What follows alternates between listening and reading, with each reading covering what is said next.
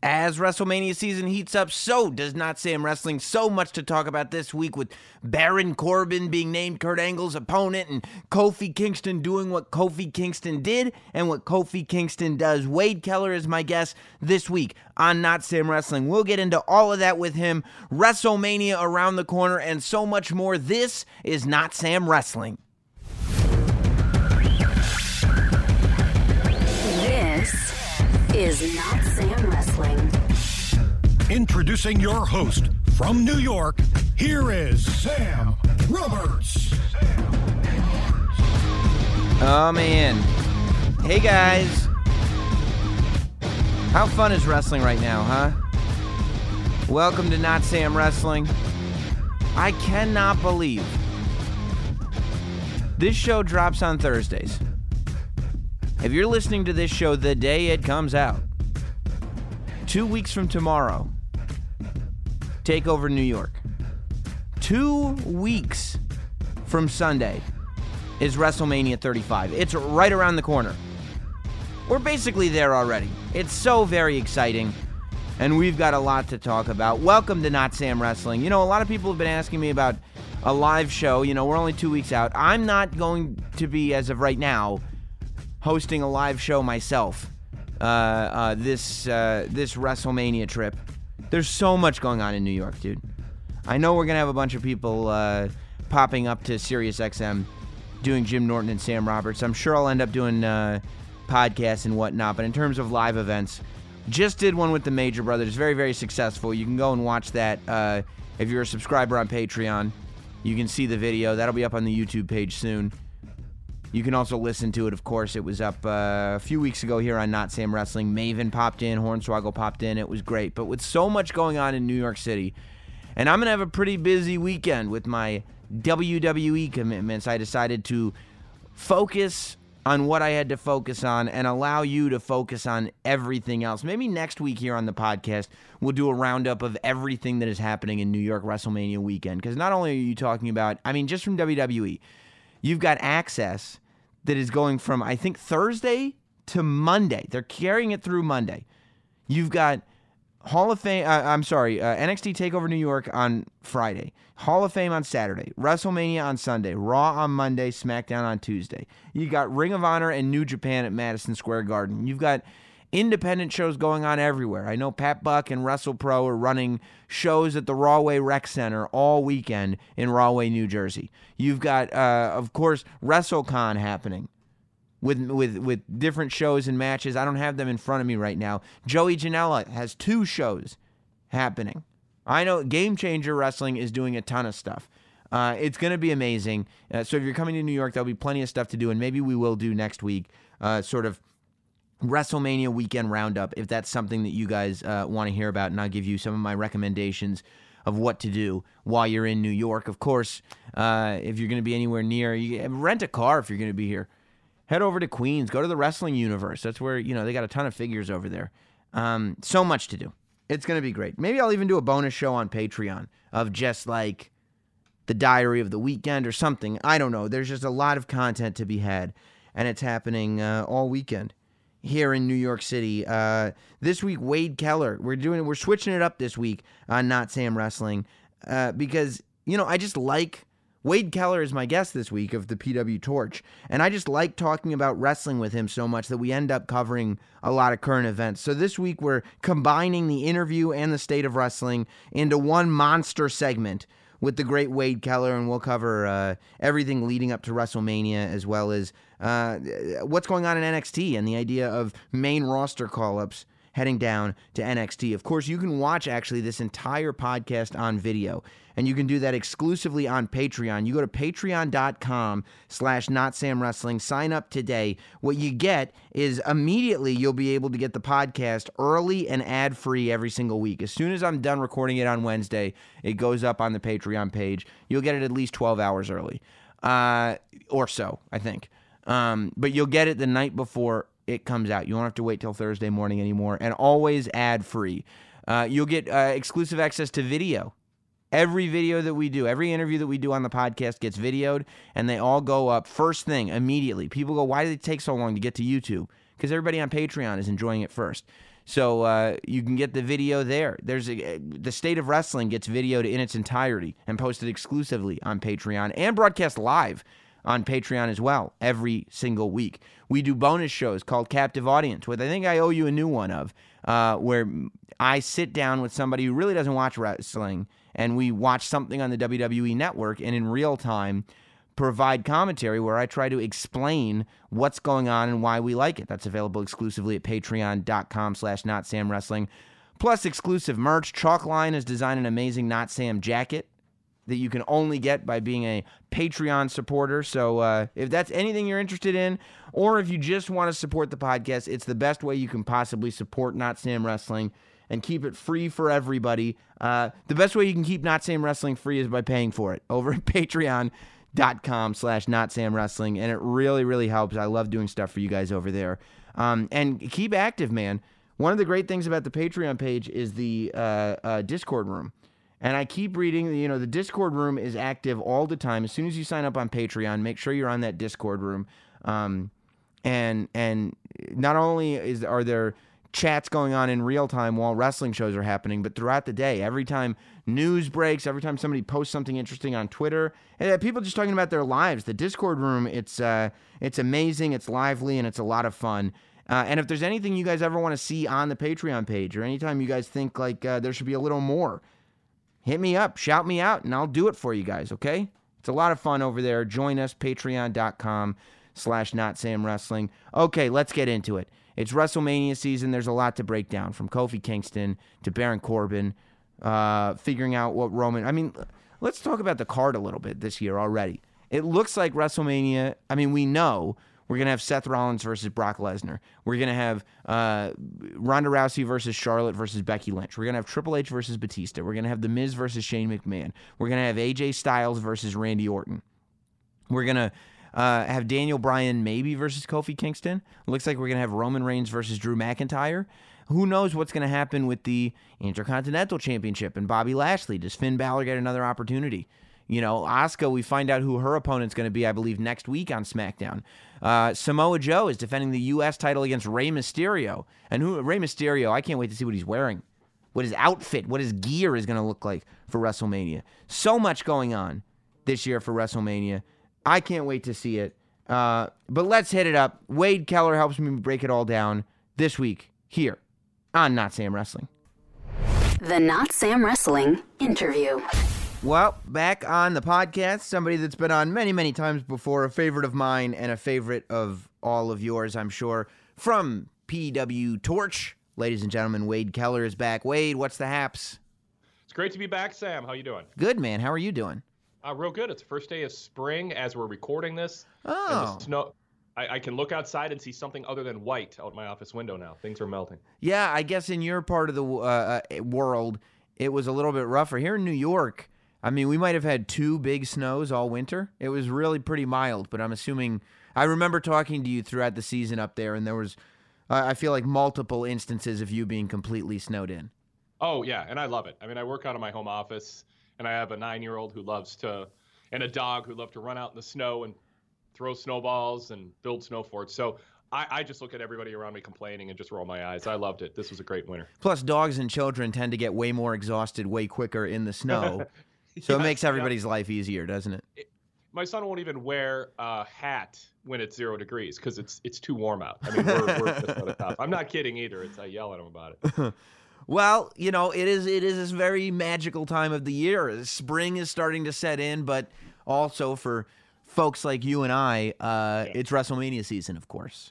Absolutely, yes. And I mean, and we've spoken a tiny little bit offline about this. I think a couple weeks ago we exchanged messages, but I mean, I feel like the build to this year's WrestleMania has been better for sure, but different than many, many years past. I feel like the focus on regular WWE fans and putting on a super show that WWE fans will enjoy, as opposed to just concentrating on the mainstream non-WWE fan, is different this year. I feel like there's a much greater emphasis on putting together a show that while it does appeal to the mainstream, is the sort of climax of a lot of stories that WWE fans are excited to see.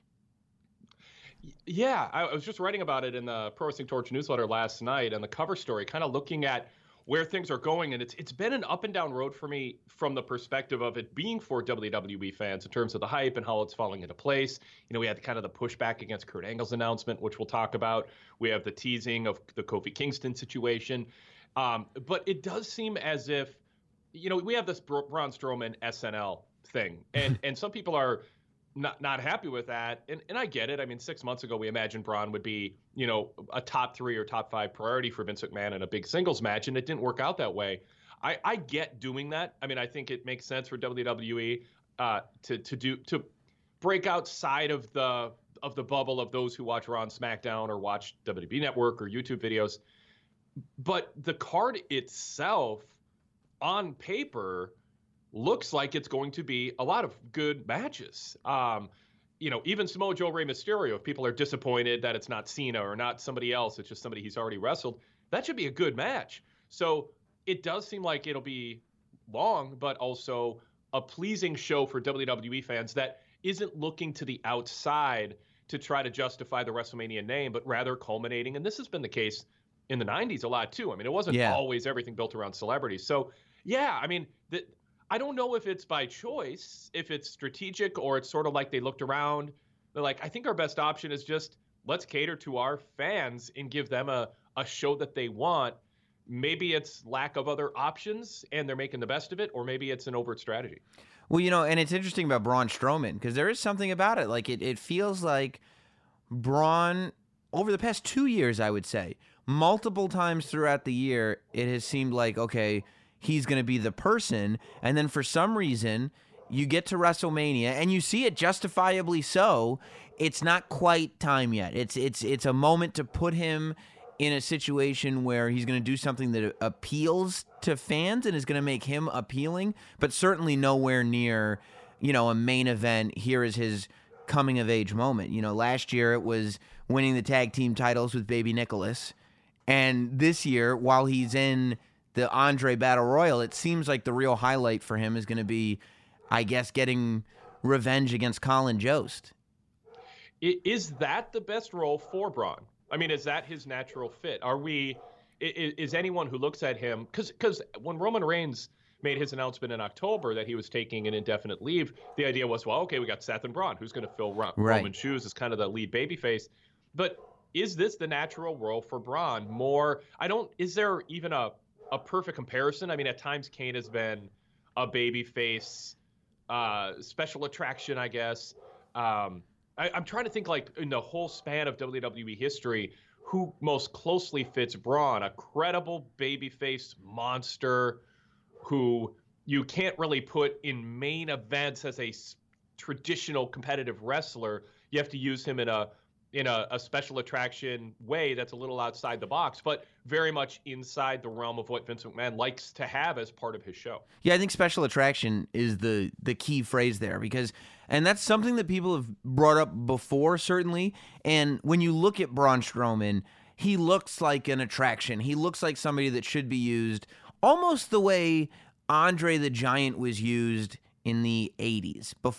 And I'm talking, you know, the early to mid 80s, not the late 80s, when Andre the Giant was, you know, this good guy and he was undefeated and he would win battle royals and he would be unbeatable, but would simply not be in the conversation for the championship match because you couldn't tell your championship stories with him. And I think that right around Crown Jewel of last year, there was this thought that, you know what? I don't know if Roman Reigns is ever going to get over with the fans. This is even before Roman was gone. It felt to me like WWE was going with this idea that there is this possibility that Roman Reigns is not going to be the hero that we want him to be. And you know what? Kids love Braun Strowman. Adults get a kick out of seeing Braun Strowman do these feats of extraordinary strength. And maybe Braun Strowman is this guy that is going to be our number one guy. And I think there was a moment where, you know, they were testing the waters with that. But I think that it feels like WWE has looked at what they really have right? And has kind of settled on this idea that Braun Strowman will be a top-tier attraction. And I think that might be long-term best bet for Braun Strowman. I don't think that, becoming a heel at the end of the summer and into the fall did anything for him. I don't think that I feel like people were kind of like, meh. It was a very meh time for Braun, and I think kind of slowed down the trajectory that he was on. I think it's important they decide who he is, and they don't bounce back and forth either. Yeah, I agree with that. But I do think that Braun, and this goes to the point of last year and this year's WrestleMania. Look, everybody's still talking about Braun Strowman winning the tag title with a kid last year. I don't think that was a bad spot for him. I think that was a great spot, as a matter of fact. This year, if WWE wants to have a moment with Colin Jost and Michael Che that is going to make the New York Post and is going to show up on the evening news and is going to make that mainstream level publicity, why not do it with a guy who is towering over him? Why not take your biggest, most spectacular looking superstar and say, Colin Jost is an average sized man, but look at the size of this guy who's got him up by the neck. I think that's just classic WWE and classic wrestling, and I think probably your best bet for publicity, and maybe it is right now your best use of Braun Strowman. Yeah, I think if you had more baby faces, if you felt like you had the baby faces who matched up well against a heel Braun Strowman, maybe you can go that route or stick with that route, but fans, kids already like him. They're going to cheer him. I don't think they're going to be scared of him because they've seen too much of him being likable. It's hard to believe that, and I don't think WWE wants to tell the story they need to tell to get Braun over in that way. And so, if he's a babyface, who do you match him against? They don't have enough big heels. You know, even if Lars Sullivan had played out the way they anticipated, he's not that. He's big in NXT next to Adam Cole and Johnny Gargano and Tommaso Ciampa, but he's not a giant on the main roster. So with Braun, I and it seems like they've done this. There's less of him in the ring to the point, and I think this is the right approach, to the point that when he is in a match, it's a novelty that is an attraction. Like, oh, Braun's going to wrestle. Let's see what he does. But if you put him out there every week, you start to lose it. There was a time in the 2000s, I think late 2000s, where Undertaker was on SmackDown a lot. Yeah. And it was like, it just felt weird. Like, it felt like he had made it to a special attraction level, and him just being in a match every week, it felt like it was cool, but it was also, from a business standpoint, diminishing the novelty of seeing him. So Braun's been around just long enough where, I think he should be on all the house shows. He's an attraction, put him on all the house shows. But as far as TV goes, I don't think he should be on TV that often. And I think that's a fine use of him. Save him as actually a house show attraction who you don't see wrestle a lot, and then pick your spots on TV. And when he does wrestle, make a big deal out of it. And that's sort of, there's some Andre in that also, where, you weren't having Andre wrestle on TV a lot. It was a novelty. Yeah, and I think that I think he's almost what the Big Show could have been had it not been for that period in his. Well, first of all, had it not been what we just talked about a minute ago with good guy, bad guy, good guy, bad guy, but had it not been for the Big Show's comedic stuff, like had he not done that run where he dressed up as Baby New Year and did all the kind of goofy, Austin Powers stuff, had he not done that stuff, I think that what Braun Strowman is doing now is something that Big Show could have been and was for a period of time. He wasn't, to me, at that moment on the level of Braun Strowman. I think if you look at careers, clearly Big Show is a Hall of Famer and is, this legendary person. But I'm talking about the period of time when the Big Show was a good guy and was this guy that would just come out. I think because he had done so many different things, it didn't quite have the impact that Braun Strowman does and could. And I think that the perfect use for him on TV was what we saw with him on Raw, where, good guy Finn Balor has the odds stacked against him, and Braun Strowman is there as the guy that every bad guy on the roster is afraid of and goes, oh no, we thought we had this good guy pinned into a corner, but now we find out he's friends with Braun Strowman, we're toast. You mentioned the Colin Jost and Michael Che and getting in the New York Post and that kind of thing. Being a New Yorker, maybe you have the wrong perspective. Maybe it's more important outside of New York. I don't know. How important is that for WWE? Like to get that mainstream publicity in New York? Like, does that help them in terms of fan acceptance? Is it more important in terms of advertiser? That's where the network heads are.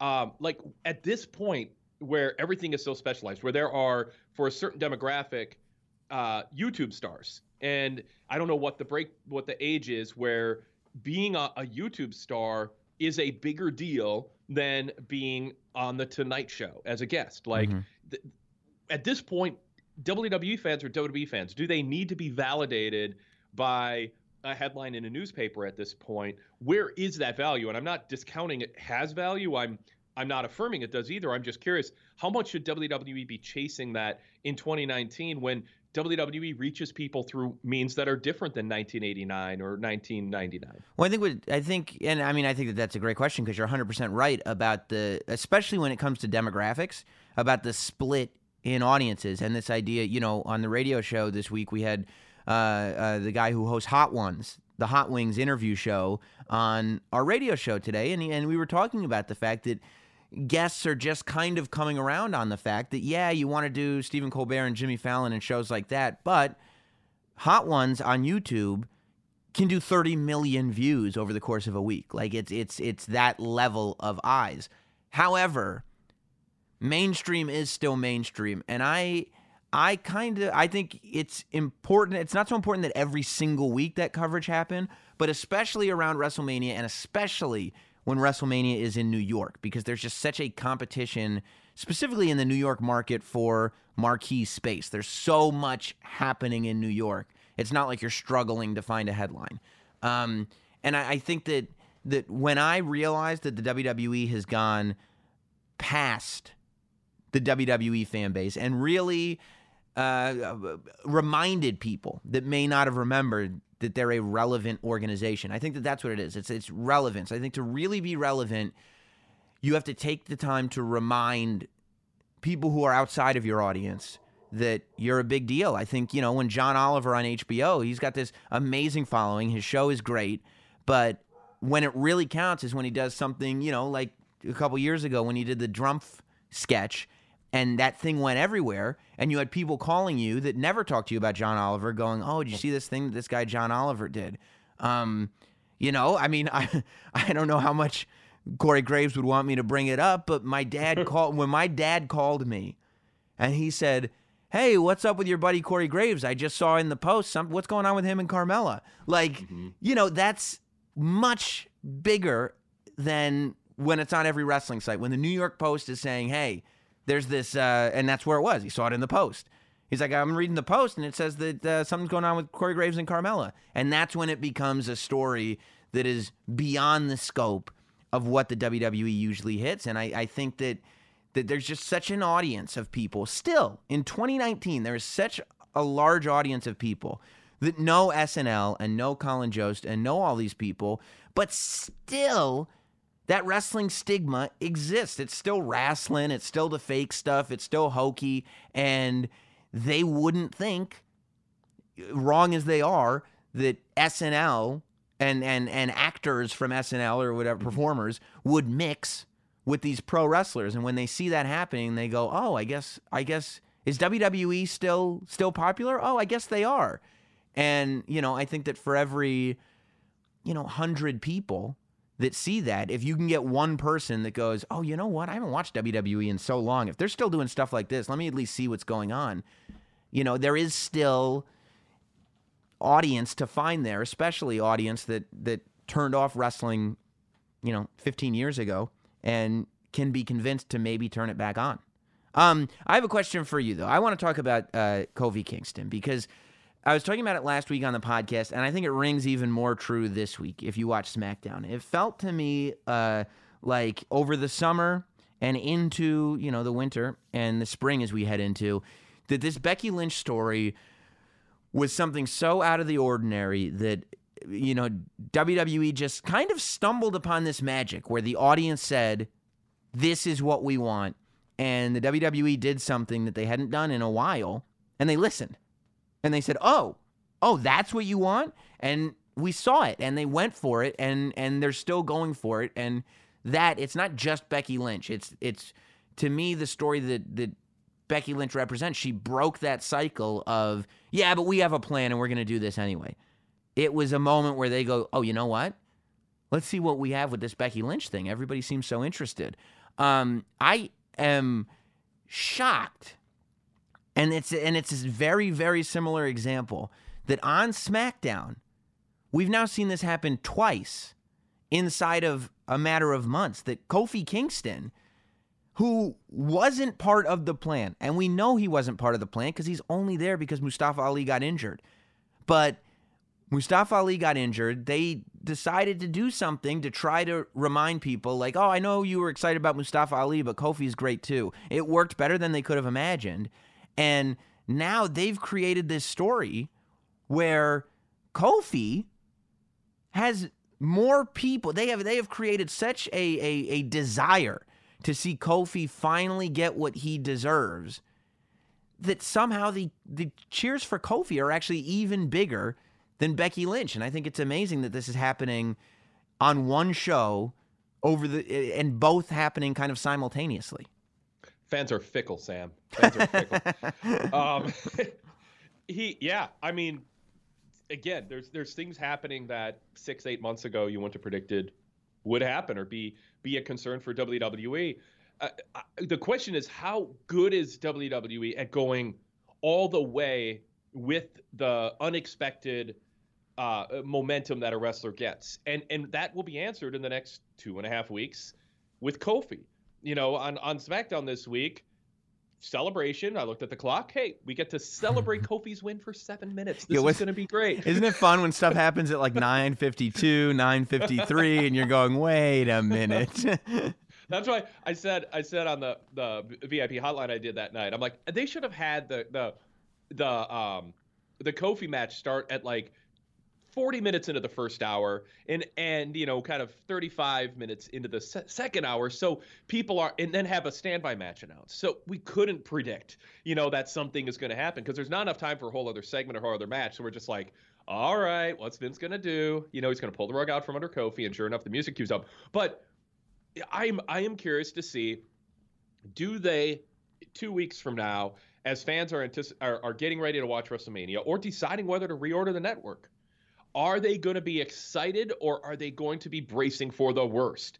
Are they going, or will they think, even people are watching every week, they messed around with me too much, and I went, you know, it's like you do it with a sports team. You get excited because they're on the winning streak, and then there's a losing streak, and like, I'm not even going to watch them for a few months. Tell me what happens. Like, I think they're messing with some fans' psyche too much, given their history. Part of it may relate to what sports market they're in too, in terms of how much they can handle of somebody like Kofi winning, but then having it taken away. But he is this central storyline. He is, in all likelihood, knock on wood, going to be headlining one-on-one a WWE title match at a WrestleMania against Daniel Bryan. That's totally not what was planned, obviously, as you pointed out, because of the Mustafa Ali injury. So can they finish? Can they run from third base to home and have hit a crescendo and then have a finish that also satisfies? I'm very curious what they do with the Sam, because it wasn't part of Vince's master plan last November when he's plotting out WrestleMania, his intent for WrestleMania. What do you think of the subtext of this story? I mean, because it's been, at first you were for me anyway, I'll tell you, at first I was kind of picking up on some subtext here. And I'm going, maybe I'm just picking up on this because I don't think, and I feel like this week the subtext was really laid down. And the subtext that I'm talking about is, of course, Byron Saxton making comments like, oh, of course, the philosophy here is anyone but him. I don't know if you saw, but Big E put a video, he did a promo on Twitter that was not it wasn't a wrestling promo, it was just a video that he shot, apparently on his own.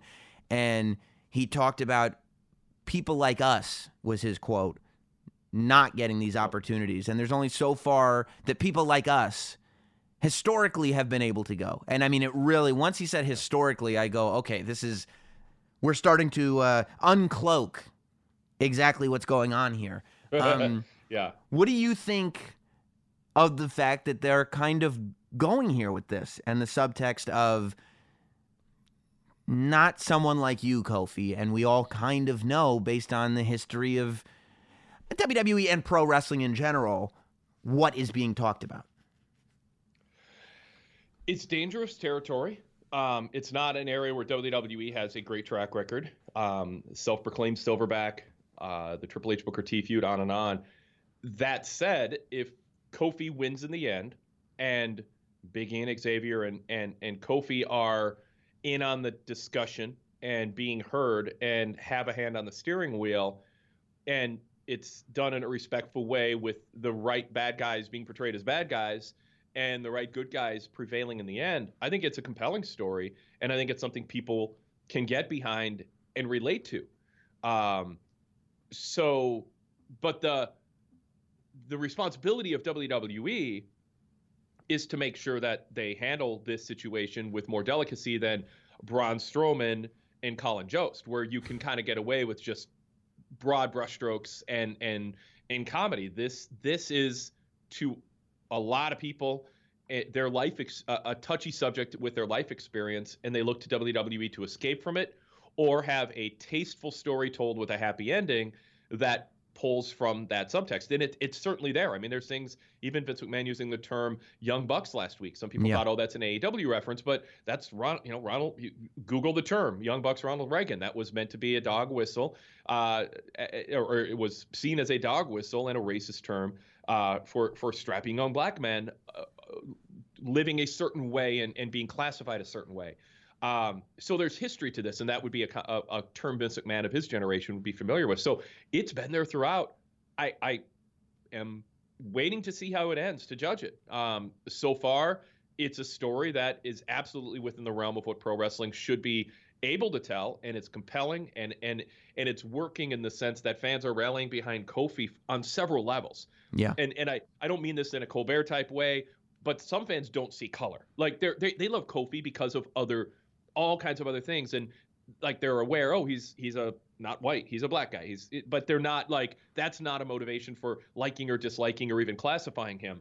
But there are other people where that is absolutely important to them, that he succeed in this situation and that he overcome the Vince McMahon character and the obstacles and the rug being pulled out in the things that Vince has said. And Big E is clearly aware of that, and clearly in that video acknowledging it. So Sam, I don't think there's an outcome that I can think of that, other than Kofi winning at WrestleMania, that will make this story that they're telling 100% okay. And if they do something different, they either have to mop it up or prove to me there's a good master plan, and the story just is continuing until there's that happy ending. Because you can't have the racist guy be, quote, proven true, and WWE fans don't want to see the white powerful billionaire win out over their favorite wrestler who's put in roughly a dozen years earning this spot. And what's really interesting about subtext, and why I think it's pretty artful the way they've done it,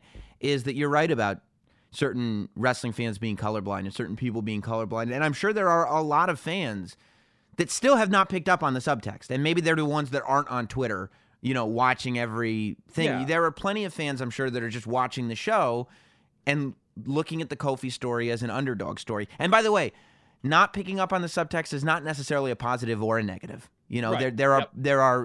There's a negative side to being colorblind, but there's obviously a positive side too.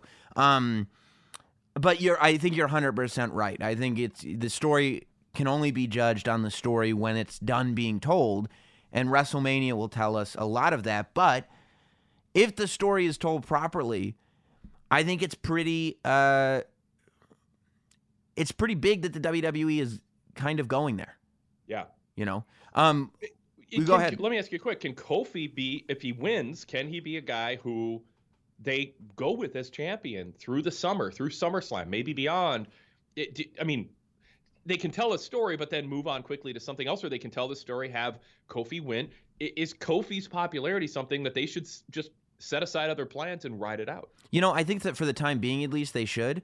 To me, it's not that dissimilar from Rey Mysterio winning the championship at WrestleMania, where you don't necessarily look at Rey Mysterio's title reign as one of the great title reigns of all time, but you look at that moment when he won the championship as this super important, great moment, and I think that worst case scenario, if Kofi were to go to WrestleMania and win the WWE Championship, the worst case scenario is you get a moment like that where it's just a moment. And by the way, that's still an amazing scenario. Worst case scenario is still great.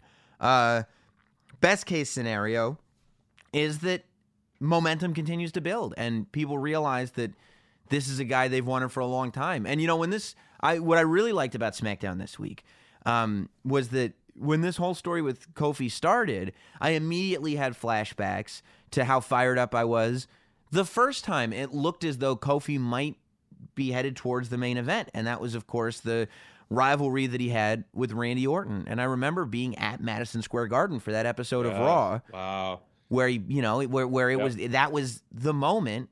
And then it all kind of went away. To watch Randy Orton, and I believe that Randy was actually wearing the same gear on SmackDown that he wore when he had his moment with Kofi, but to watch Randy Orton on SmackDown, and again, the subtleties were such that you don't normally see, but to watch him say stupid to Kofi Kingston during that match, I went, wow, like this is happening. This isn't we're not living in a vacuum. And I'm sure that I would imagine Randy decided to do that himself. That struck me as something that Randy probably decided to do himself. But even so, the fact that Randy is acknowledging this thing that all of us that are hardcore fans have known about for a long time. Everybody who is a fan on the level of you or I is well aware of Randy Orton. Stupid. None of us have ever forgotten that moment. To see it get acknowledged on SmackDown in that way and almost to say, hey, remember, this almost happened before, and it got stopped, and who knows why. I thought it was kind of beautiful. I don't think it's an accident at all. Anything you talk about, including Randy being the final guy for Kofi to go through. Yeah. And it worked out fine. I mean, it worked out really well that Randy is in a position where it makes sense he'd be the last one to walk out. So, yeah, I mean, this is, again, it's an unexpected, unplanned audible for WWE, and I'm glad that they're embracing it. I don't think they have, any other obvious option that's being pushed aside, that they kind of burned through AJ. They had Joe in the world title spot. They have a heel in Daniel Bryan. They wanted to tell the Mustafa Ali story. Yes, you had Kevin Owens coming back, and that could have worked, but we don't know what would have happened if they went that route. So it's like, to me, that's where I think if Kofi wins, let him be WWE champion and embrace him and promote him with all the enthusiasm with the machine behind him that you would anyone, and see what happens, because it's not like they're displacing something else that is obviously better. So let's see what happens. Like, don't go halfway or 70% or have an end point preordained because you want to move on to something else that in your mind is worth planning for. This is a cool moment, and show the fans you don't just, when the fans clearly are demanding it, you do it, but then you kind of move on as quickly as possible. Like, roll with this. I want to see Kofi cut fiery babyface promos against heels who line up to take him down, and I think that should be a post-superstar shakeup priority for Vince McMahon. And let's see that story be told. Everybody who wins a title at WrestleMania, it doesn't have to be a centerpiece for the next 8 years or 6 years. You can just do something that you think will work for 8 months and play it by ear, cut it short or go longer. Right. No, I agree totally. And I also really like the idea now of, instead of going the traditional wrestling route where, and then what if Big E turns on him? I love the idea of, maybe for the first time in history, Kofi's faction, the New Day, just supporting him. Just there is no breakup. It's Kofi goes on to be a main event single star as WWE champion, but maintains his ties to New Day, and New Day just no, it's pro wrestling. You can't do that. We have what are you talking about? I don't even. I think you talked, Sam, but I didn't really hear the words. You don't think that in the world of pro wrestling we could just wait a minute? What if a faction were to just evolve, not devolve? Evolve into whatever the next incarnation of this is. I mean, that's how you make something special. For the first time, it's not going to happen. He's not going to have one of these guys. The biggest guy in the faction physically for the first time is not going to turn on the good guy. I think that that's the way you do something special, but maybe you're right. Maybe I'm crazy. Well, I mean, it has crossed my mind that what they might do is have Kofi look like he's about to win, just like on SmackDown this week, and instead, Big E looks like he's coming to help, but he sabotages, or Big E does something that is ambiguous and you don't know, and that's the cliffhanger. And Daniel Bryan retains, and fans are like, did Big E do that on purpose, or was it an accident? And they turn that into a story. I could imagine them thinking that's an okay route to go, as long as a New Day member keeps Kofi from winning, and then Daniel Bryan keeps the title, and then they move on to babyface Kevin Owens or babyface Mustafa Ali. Is that good enough if it's Big E or Xavier who cost Kofi the championship? I'm with you. All joking aside, I'd like to just see Big E and Xavier work tag team matches, like Kofi be champion. They stay a group. Kofi stands there proudly as champion, more Four Horsemen. Like you got Arn and Tully and you got Ric Flair. Yeah. They each have their roles. I'm all for that. But what about something that does involve a turn? I mean, is that an option, or quote, an escape hatch from having to end the story with Kofi winning at Mania that is acceptable? I think it's acceptable. I think it would be, it would make people unhappy, but it would make people unhappy in the right kind of way. I think it would get booed out of MetLife Stadium, but I don't think it would be, this is BS, I'm dissatisfied boos. It would be, oh, boo, you're a bad guy and you took away the thing that I wanted to see, whether it's Big E or Xavier. And I would imagine it would be Big E. Also, just the fact that Big E has been so vocal and so supportive, the idea that he would turn around, I think that it would allow you to not see the WWE as a villain coming out of this, and still be able to have Daniel Bryan maintain his reign as champion, if that's what you want to do. At this moment, as I talk to you, wouldn't be my first pick, but I think it's certainly something that you could do. I don't think that it would be a disastrous thing to do. Yeah, I don't think it'd be disastrous. I'm less sure that there wouldn't be there wouldn't be a meta response of their WWE goes again, stopping us from having our moment that we've been waiting for a long time, and that there's no good reason not to do. Mm-hmm. And I would, if I were them, I'd be cautious about taking that approach and being sure that fans would just be into the storyline of it and not see it as the man, the company, the promotion, the billionaire owner who's in control of the strings, not giving, because it just doesn't seem like it's that much to ask. Let Kofi win. Keep it simple. Get out of the way. Let's just do whatever you want afterwards, but give us that moment at MetLife Stadium where there's Kofi with all the symbolism involved, holding that championship in the air, having won clean and had a good match, and it's the end of a story. It makes the bumps in the road, like this week on SmackDown, it doesn't seem like it'll be a payoff in the end that makes the bumps in the road add to the drama, not portend something that people fear is the end point. Unless you have Kofi win the title and then Big E comes out to spoil it. So you still, sure. you could, and it wouldn't be that dissimilar from AJ winning the title fair and square, retaining the title fair and square, and Nakamura turns on him after the match. You could have Big E turn on Kofi after the match, and then who knows, maybe, a month from WrestleMania, Big E beats Kofi Kingston and Big E becomes the champion. I think that that's also a route that you could take. But, absolutely.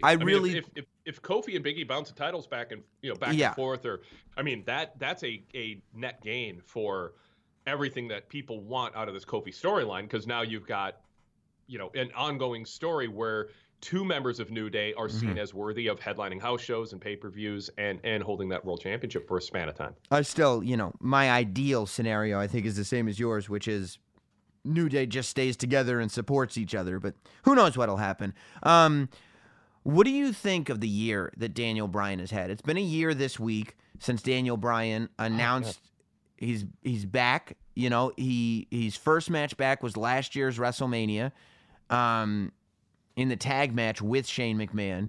And in my opinion, Ronda Rousey kind of stopped him from having the story of the night at WrestleMania. And that wasn't anyone's fault. It was just, look, I think not only was Ronda there, but she was better than anybody thought she would be. And to me, WrestleMania 34, she's always going to be the number one story of that WrestleMania. Looking back a year, that's what you think about with that WrestleMania, is the fact that Ronda Rousey showed up and she stole the show. She had match of the night, and for the last year has done nothing but build and build and build on all the goodwill that she built at WrestleMania. And there have been, minor bumps in the road as she's gone.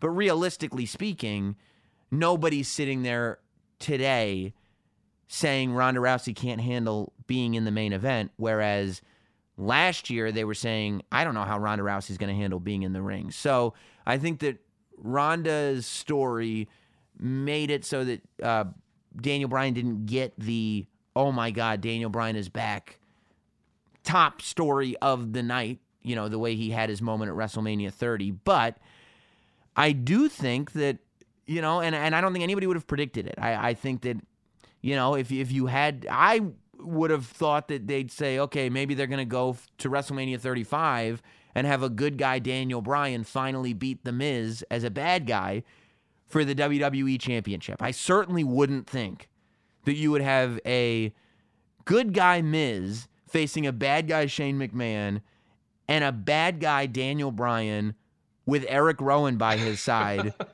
having, the biggest success that he's had right now since the Yes Movement started. It's pretty amazing.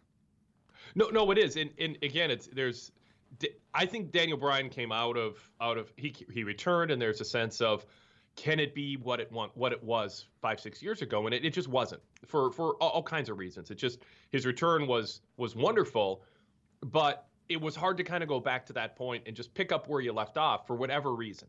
And we could look week by week and look at some booking decisions and performances and promos and circumstances surrounding him and go, okay, I think Daniel Bryan looked at all that and how things were going and said, I got to do something different. And he's talked about that in interviews.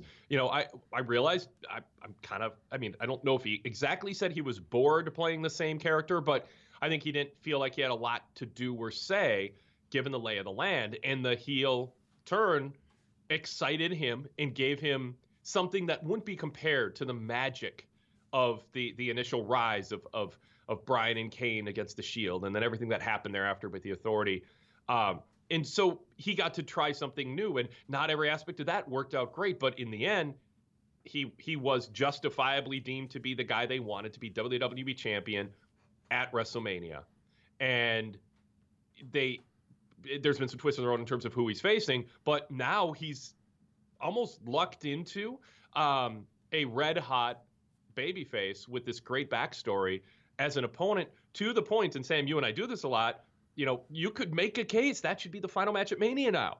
Like, yeah, absolutely. Absolutely. As much as Becky and Charlotte and Ronda, they've sort of almost promised it would be. I don't know if it's as hot as it was at different times. I think people still want to see it for sure, but it's not just the runaway obvious match. Heck, after the Monday that Seth Rollins had, not counting the finish where he took his eye off the ball, but everything else about that night in Chicago was like, wow, the fans are really behind Seth. Seth is the alpha going into Mania. Heyman and Lesnar were great.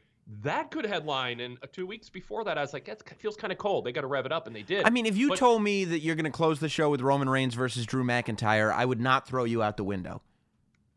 No, but I would advise you if I were Roman Reigns, I'd say, please don't do that. I would agree with you. I would say it's time for, you got a lot of goodwill here, Roman, bank on that. But I don't think that match would disappoint. It wouldn't, again, not my first pick, but I don't think that match as a match.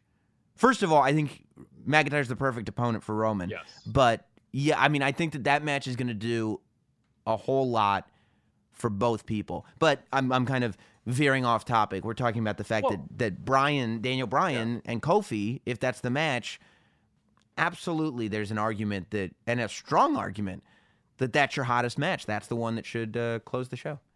I'll just say one thing on the Roman thing. Had Roman Reigns been out of action for a year and 4 months or 5 months, then I think you can headline WrestleMania, or especially if you'd been gone more than 2 years. Being gone is, for the time he was, I don't think that gives it enough oomph to just, let's headline with this feel good moment. It's sort of like, oh, Roman has gone about as long as Kevin Owens, and now he's back. Right. And yes, we know there's cancer thing, but in people's minds, they're like, he looks the same. He is the guy. Yes, I relate to him more, and I've been on this journey with him in a way, but it's not like, oh God, he's got a headline. This is an emotional crescendo. It's just not quite there. So, but I get what you're saying in terms of them having a lot of options. But Daniel Bryan is in a match at WrestleMania that you could make the case should and would justifiably get the crowd reaction and the embrace from not just a segment of passionate fans, but the totality of WWE's audience. The viewership difference between Raw and SmackDown is not that great. That where they would be like, totally, yes, Kofi Bryan is the match that I would want to end with, because it's the match that when it's over, it feels like that's the end of WrestleMania. And that's saying something with Brock Lesnar and Seth and Ronda Rousey and Becky and Charlotte. That really is saying something about Bryan's year and where he ended up. Yeah, absolutely. It's pretty remarkable. What about the choice that WWE made? It's really funny. That you're getting odd feedback on a choice when the entire internet is sitting there going like, well, clearly this is a swerve. And then the news stories are like, no, this is not a swerve. Of course, the choice that Baron Corbin would be the guy. Kurt Angle comes out last week and announces his final match is going to be at WrestleMania. I'm going to announce next week who my opponent's going to be or who I'm challenging. People are going, Samoa Joe would be a good choice. But, of course, a lot of people saying John Cena would be an obvious choice because that was John Cena's first main roster match. I came on the podcast last week and said Mustafa Ali would be my choice just because it would put Mustafa Ali maybe back closer to that position that he was in before his injury, and it would allow you to still have a feel-good moment with Kurt Angle. But I don't think a lot of people thought that Baron Corbin would be the choice, but nevertheless, Kurt Angle's big grand finale final match at WrestleMania will be against Baron Corbin. What do you think? If I was a little kid and my parents said, what do you want for your birthday? You can have anything. Spend a whole week telling us all the cool things you want and give us a top 5 list, a top 10 list. And I would, I'd be like, a new bike and like I'd have all these things. And then Christmas comes and like, here's your gift. And I'm shaking the box. I'm like, this is kind of weird. This doesn't feel like, the latest Xbox. And then I open it up and it's a new shirt.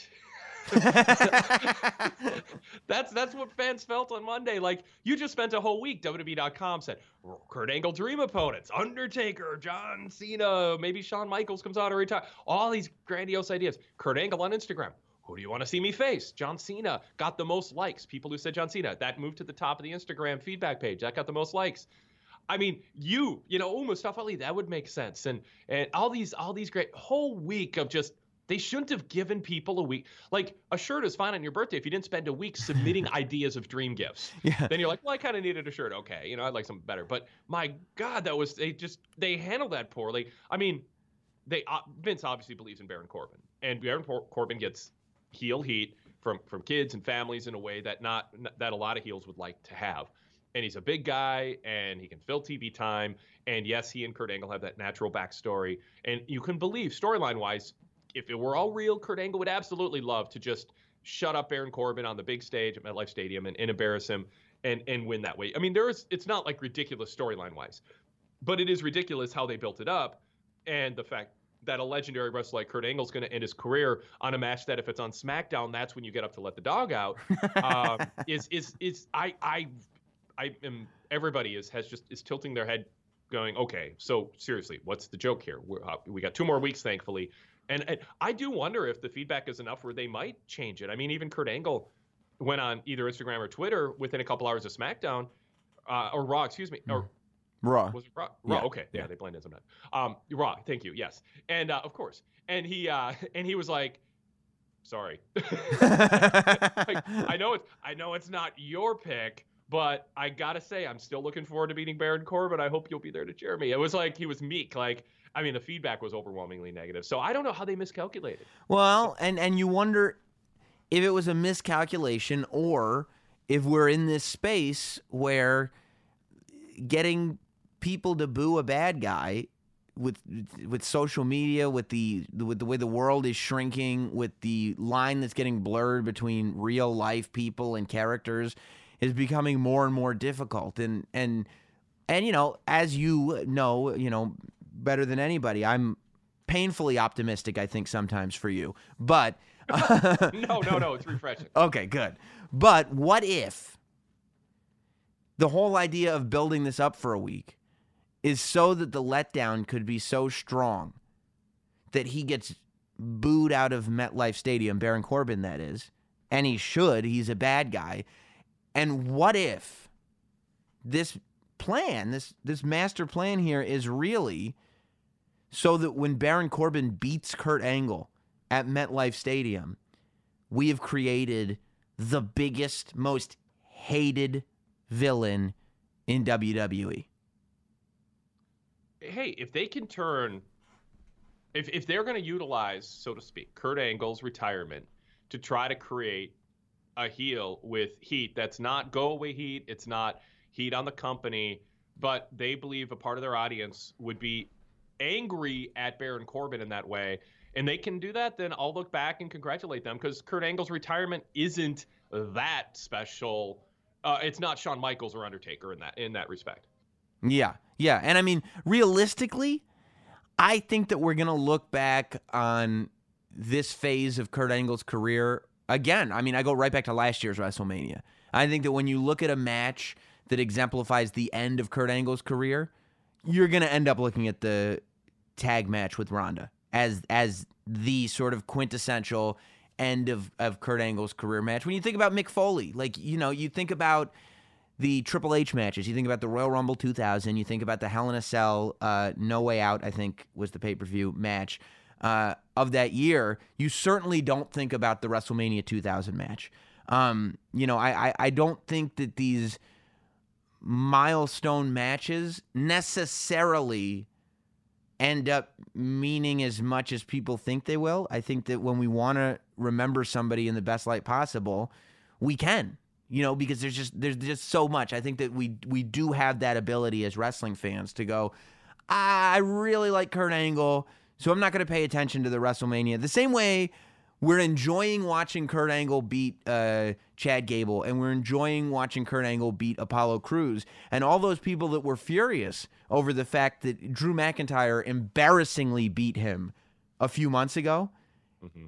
Everybody's willing to pretend that didn't happen because they like Kurt Angle enough. I think fans are willing, even if they were upset when that happened, they're now willing to put that aside and go, yeah, but we're not going to talk about that anymore. Here, I want to see Apollo Crews and Kurt Angle in Pittsburgh tonight.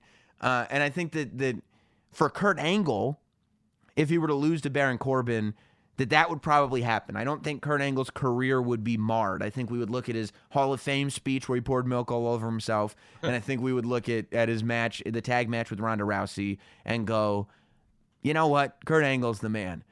And I think potentially, if it works properly, you could look at, do you remember how badly Baron Corbin got booed in MetLife Stadium?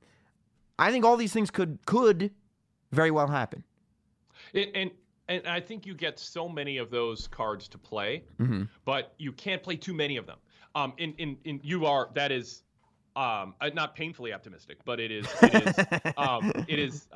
glowingly optimistic in terms of, it is a best case scenario. Yeah. That if you imagine how WWE, because a lot of fans are in their bubble of, this is how I look at wrestling, and how my friends and the people who I interact with on social media and the podcasts that I listen to, or the Reddit group that I belong to, this is how we see wrestling, and this is what drives us to be interested in the product. And Vince McMahon is looking at a broader base. And you can argue that, I think successfully, that there are times he plays to a part of the base at the expense of another, where the great growth potential is in that other. The being a more cool, authentic, spontaneous seeming product built around less cartoonish characters, and bringing back the 18 to 49-year-old male that has left since the Monday Night War era. And that analogy, or that, it's getting a little dated now because those people are like 80 now, but you know what I mean? Yeah.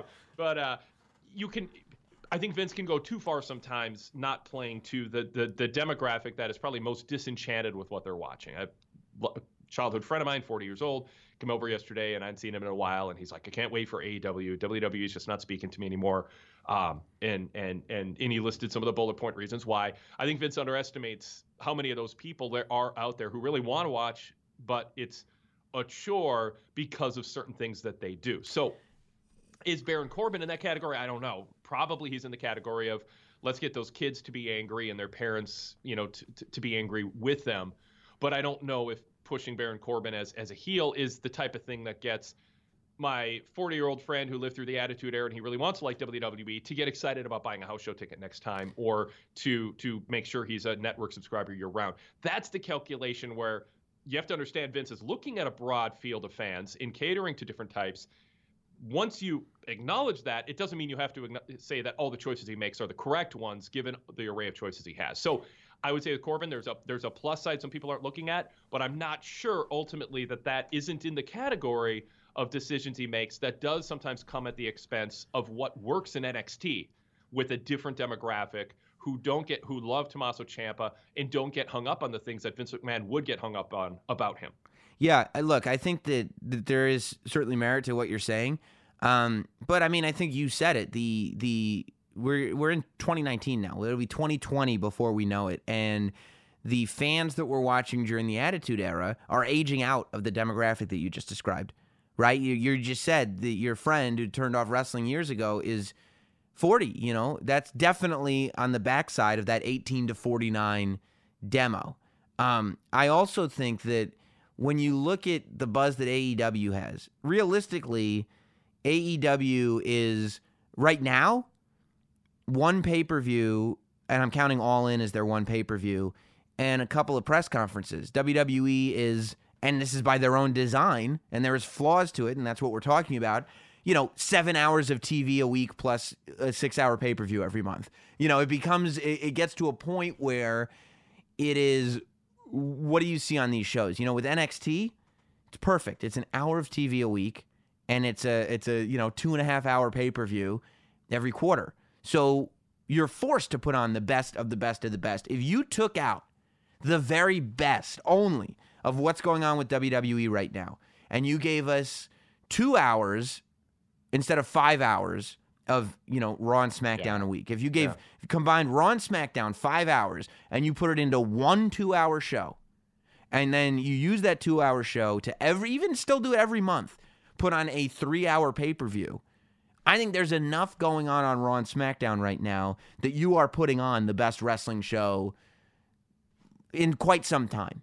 But unfortunately, when you've got a 3-hour Raw and a 2-hour SmackDown and a 6-hour pay-per-view, you end up in scenarios where you've got this Kofi Kingston thing that's got people hooked. You've got this Becky Lynch Charlotte thing, Ronda thing, that even though people are a little like, I don't know if I like it as much as I did before, it's still absolutely undeniably has people hooked. I think people are interested in Rollins versus Brock Lesnar. Like I said, the Roman Reigns Drew McIntyre soap opera is working. Lots of stuff is working. It's just that there is so much stuff that all of a sudden Baron Corbin and Kurt Angle shows up and you go, yeah, this is why I don't watch. And you want to go, wait, watch the Hulu version at least. Like you can. You just gave me a great idea. I was looking at The Onion yesterday, and their headline is "New Pepsi Product Specifically Mentions Target Demographic on Label," and it's a Pepsi can. It's Pepsi 18 to 24. Let's just label it. You gave me a great idea. WWE should have a 2-hour show that combines SmackDown, Raw, main event. Heck, throw in NXT if you want, and 205 Live, and do a 2-hour show, and call it 18 to 24, 18 to 34, 18 to 34. 18 to 34 male. That should be the name of the show. Yeah, and it's 2 hours, and it's just for people who think they're going to love AEW way more than WWE. Right. But they wouldn't.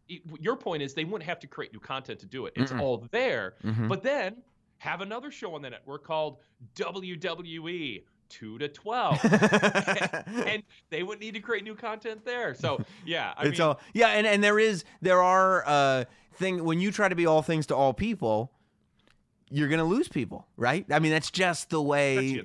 yeah, that's just the way it works, and I think that's what's going on. But realistically, I mean, I think Randy Orton versus AJ Styles has people excited. And if you just put that match on paper, you've got Randy Orton, who is consistent, but, consistent is probably, He's a 3-star specialist. Right. And then you've got AJ Styles, who over the last 4 months or so hasn't really done much, right? And so you're saying AJ Styles versus Randy Orton on paper, you could say this is a filler match, but within one promo last week on SmackDown, I'm interested. I'm hooked.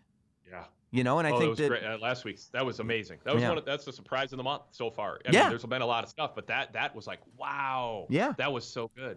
So when we talk about the WWE programming in 18 to 34 and 2 to 12, there's been an interesting topic of conversation, and that is main roster talent going back to NXT. And this is, I think, main roster talent headed to NXT is just as tricky, if not more tricky, than NXT talent heading to the main roster, in the sense that NXT and the main roster are two very different brands, and some people are just going to work better on one than the other. But it's something that people have been talking about a lot lately, especially after a quote that I think Triple H made on a conference call a while back kind of resurfaced and reinvigorated this conversation. Because realistically, you have to imagine that I would think that TakeOver, if Aleister Black and Ricochet are on it, it'll be the last time Aleister Black and Ricochet are on NXT. I think that it's a safe bet that these two are cemented on the main roster. You just had the call-up before at least those two came up. It was 4 at first, but those two came up with EC3 and Lacey Evans and all that class coming up. I would not be remotely shocked if in 2 weeks after WrestleMania, another class comes up to the main roster, and who knows who that's going to be. That could be Velveteen Dream. That could be, maybe Gargano gets reintroduced.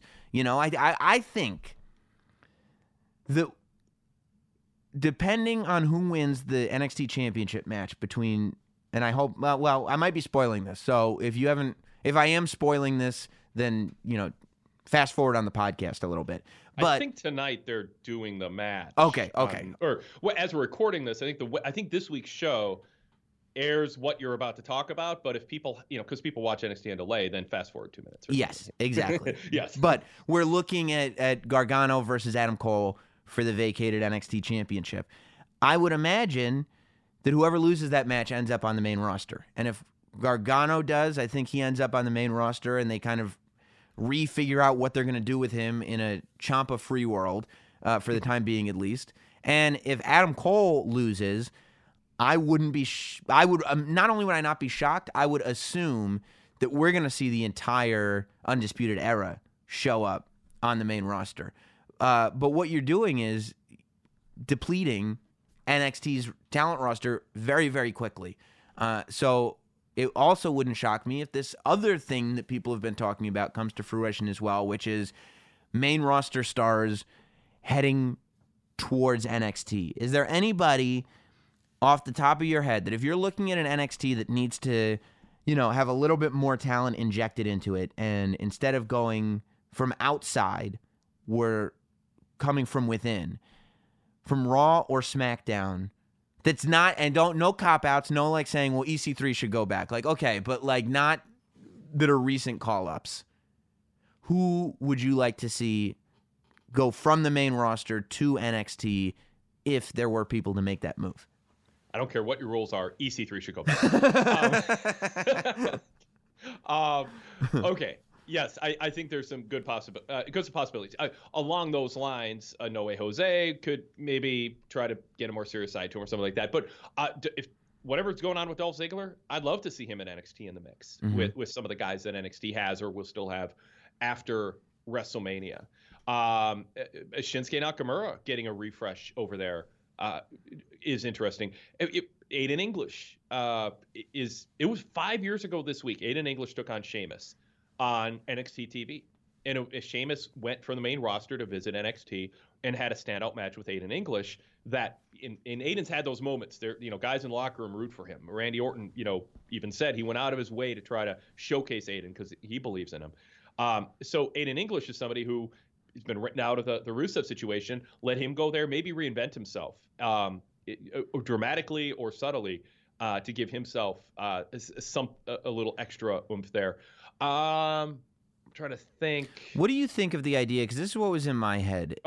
Because I think that you have to be careful in the sense that if you're just sending guys or guys and girls to NXT that are not working on the main roster, you're almost lowering the stock of NXT, which is somehow at an all-time high right now. I never thought that it would get higher than it was, but this current crop, this generation of NXT has brought NXT to me to the highest level that it's ever been. I'm a bigger NXT fan now than I have ever been, and I've been an NXT fan for a long time. But I kind of think that you do need to bring those people to NXT, right? You do need to bring the people that aren't quite working on the main roster to restructure and reshape and maybe figure out some new things. But in order to maintain the stock, what if you had guys that are big names on the main roster head down to NXT just for a storyline, almost the way, an attraction would come into a territory, meaning after TakeOver, Kevin Owens shows up on NXT TV. And Kevin Owens is there from the TakeOver or from the TV after WrestleMania TakeOver until the next TakeOver. And then he's back on the main roster. So you're just seeing these guys who aren't necessarily, who would be doing stuff on the main roster, but the main roster is okay without them, at least temporarily, show up in NXT for a season. And when I say season, I mean, fall, winter, whatever. Yeah. And just kind of bring the brand, elevate the brand a little bit. Maybe put a couple guys over. Maybe, leave the NXT universe wondering if this person is threatening the NXT brand and they're going to come in and take the championship or whatever the storyline may be. And then they head back to the main roster when they're done. I'm not against that. I like the idea.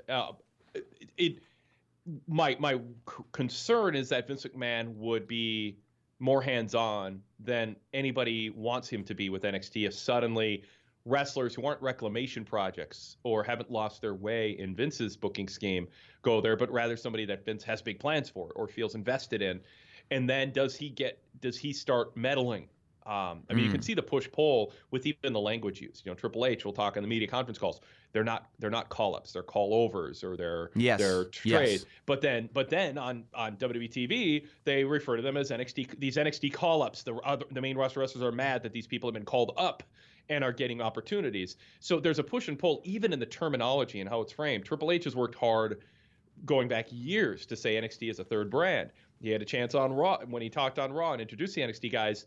He talked about NXT not as a developmental brand, but the third international touring brand. Yes. So and Vince has agreed to keep away and let Triple H do his thing. And like you say, it's hot, it's successful, it's doing well. I worry if Finn Balor got sent over there or Jeff Hardy, that Vince would be like, all right, keep me up to date, and he'd start meddling. So you could just say, well, if Vince doesn't meddle, then yeah, I'm for it. Is it realistic he wouldn't? I'm not sure, but that's a concern to me. But I like the idea, but at the same time, I don't want to pollute the waters of NXT being a place that doesn't have the preconceived notions of somebody who you get to work with a blob of clay and turn them from the indie scene or from the ground up a recruit, and you just get to see what they can be against other people who are just trying to figure out who they are and what they can be. And when you throw Kevin Owens in the mix, I've concerned that he would either be too big for the moment or protecting him and building him would come at the expense of, say, a Velveteen Dream becoming what he has become and blossoming into what he's become. So I have mixed feelings on it. I like it in concept, but I would actually trust NXT to handle it well, but I would nevertheless have some concerns going into it. I actually think that it could be, if done properly, a good exercise in getting guys ready to be on the main roster, because I think that there is still something going on. I think Ricochet and Aleister Black have both transferred over to the main roster with amazing aptitude. I think they fit right in immediately. There's two when they're on Raw, I feel like they're two of the biggest stars on the show. You know, I love both of them, and I love both of them on Raw, but that certainly hasn't been the case, I would say, for most people. You know, I think that if you had the opportunity, let's say Samoa Joe loses the United States title and shocks the world by showing up and choking out Matt Riddle and saying, I lost the United States Championship, but I need the North American title. Samoa Joe is a guy who, because he's so good, I don't think he's lost credibility, but loses almost every match. Mm-hmm. You know, realistically, he loses more matches than he wins, and I think that's because when you have somebody who's so good you can lose that often, it's something you kind of got to take advantage of. I think that if Samoa Joe were to go to NXT and rack up some wins against people, but ultimately lose to Matt Riddle, only to show up on Raw instead of SmackDown, and when he shows up on Raw, they don't go, oh, here's what Samoa Joe's been doing in NXT. They almost act like he's returning from an injury. Samoa Joe's just been gone. We're keeping NXT as this separate world for you hardcores on the WWE Network. But when these guys come back and show up on Raw or SmackDown or whatever, it's just like they've been gone for 3 months, and now they're back ready to tear somebody apart. I think that if it were done that way, I'm super interested in it, and it would make it so that NXT and call-overs, we'll say, from the main roster over to NXT don't become an island of misfit toys. They more become a thing where it's like, okay, yeah, No Way Jose is trying to figure things out, but also Kevin Owens, Samoa Joe, choking people out. Maybe Sami Zayn, instead of returning to Raw or SmackDown, returns to NXT, you know, and does an NXT tour that lasts takeover to takeover or last 2 takeovers. You never know exactly how long it's going to last, only to ultimately put somebody over and then show up on Raw or SmackDown. I think, too, just the logistics of how do you deal with wrestler pay.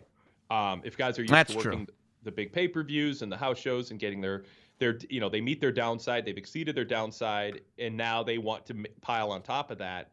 How do you adjust the pay structure? Because guys in NXT, just the inertia of the system is, you've got this flat fee, we bus you to the events, it's kind of like college, and then when you get to the main roster, that's where you book your own rental cars, and you're a pro and you're a grown-up, and you get to stay at whatever hotel you want, show up, within certain parameters when you want to different places, but you'll get paid a lot more too. With that comes this other, so they're set up differently from an excuse. So does Joe get on the bus again and get the same pay scale that Adam Cole has, or what? So that I'm not sure of. Yeah, and luckily that's over my head. I just talk about the wrestling part. I don't know anything about these numbers. Well, of course, Wade Keller, everybody can hear your take on everything that goes on in this world of wrestling over on the PW Torch. I mean, the content, just a massive amount of content available, and it's not just new stuff. I feel like you're pushing out new content every day, but at the same time, people have access to all your archives as well. How do they get there? Sure. First of all, go to pwtorch.com to see my reports on Raw and SmackDown. I fill them with analysis along with details of what's happening. So if you're watching the show or not, you can either be filled in or watch it along with me and see my opinions on it every Monday and Tuesday night. Same thing for WWE pay-per-views. We have a podcast, the Wade Keller Pro Wrestling Podcast and the Wade Keller Pro Wrestling Post Shows. We're live streaming about 5 minutes after Raw and SmackDown every Monday and Tuesday night. And then I do the flagship and mailbag and interviews later in the week. Just search Wade Keller on your podcast app and subscribe to both the red brand and the blue brand. And then finally, we have a VIP membership. That's where the archives you just mentioned, Sam, are. And we've got over 30 years of archives, over 1,500 back issues of the Torch newsletter. You can go back to the late 80s and read my reviews and star ratings on like every SummerSlam, all the WrestleManias, Rumbles, every week in the Monday Night War.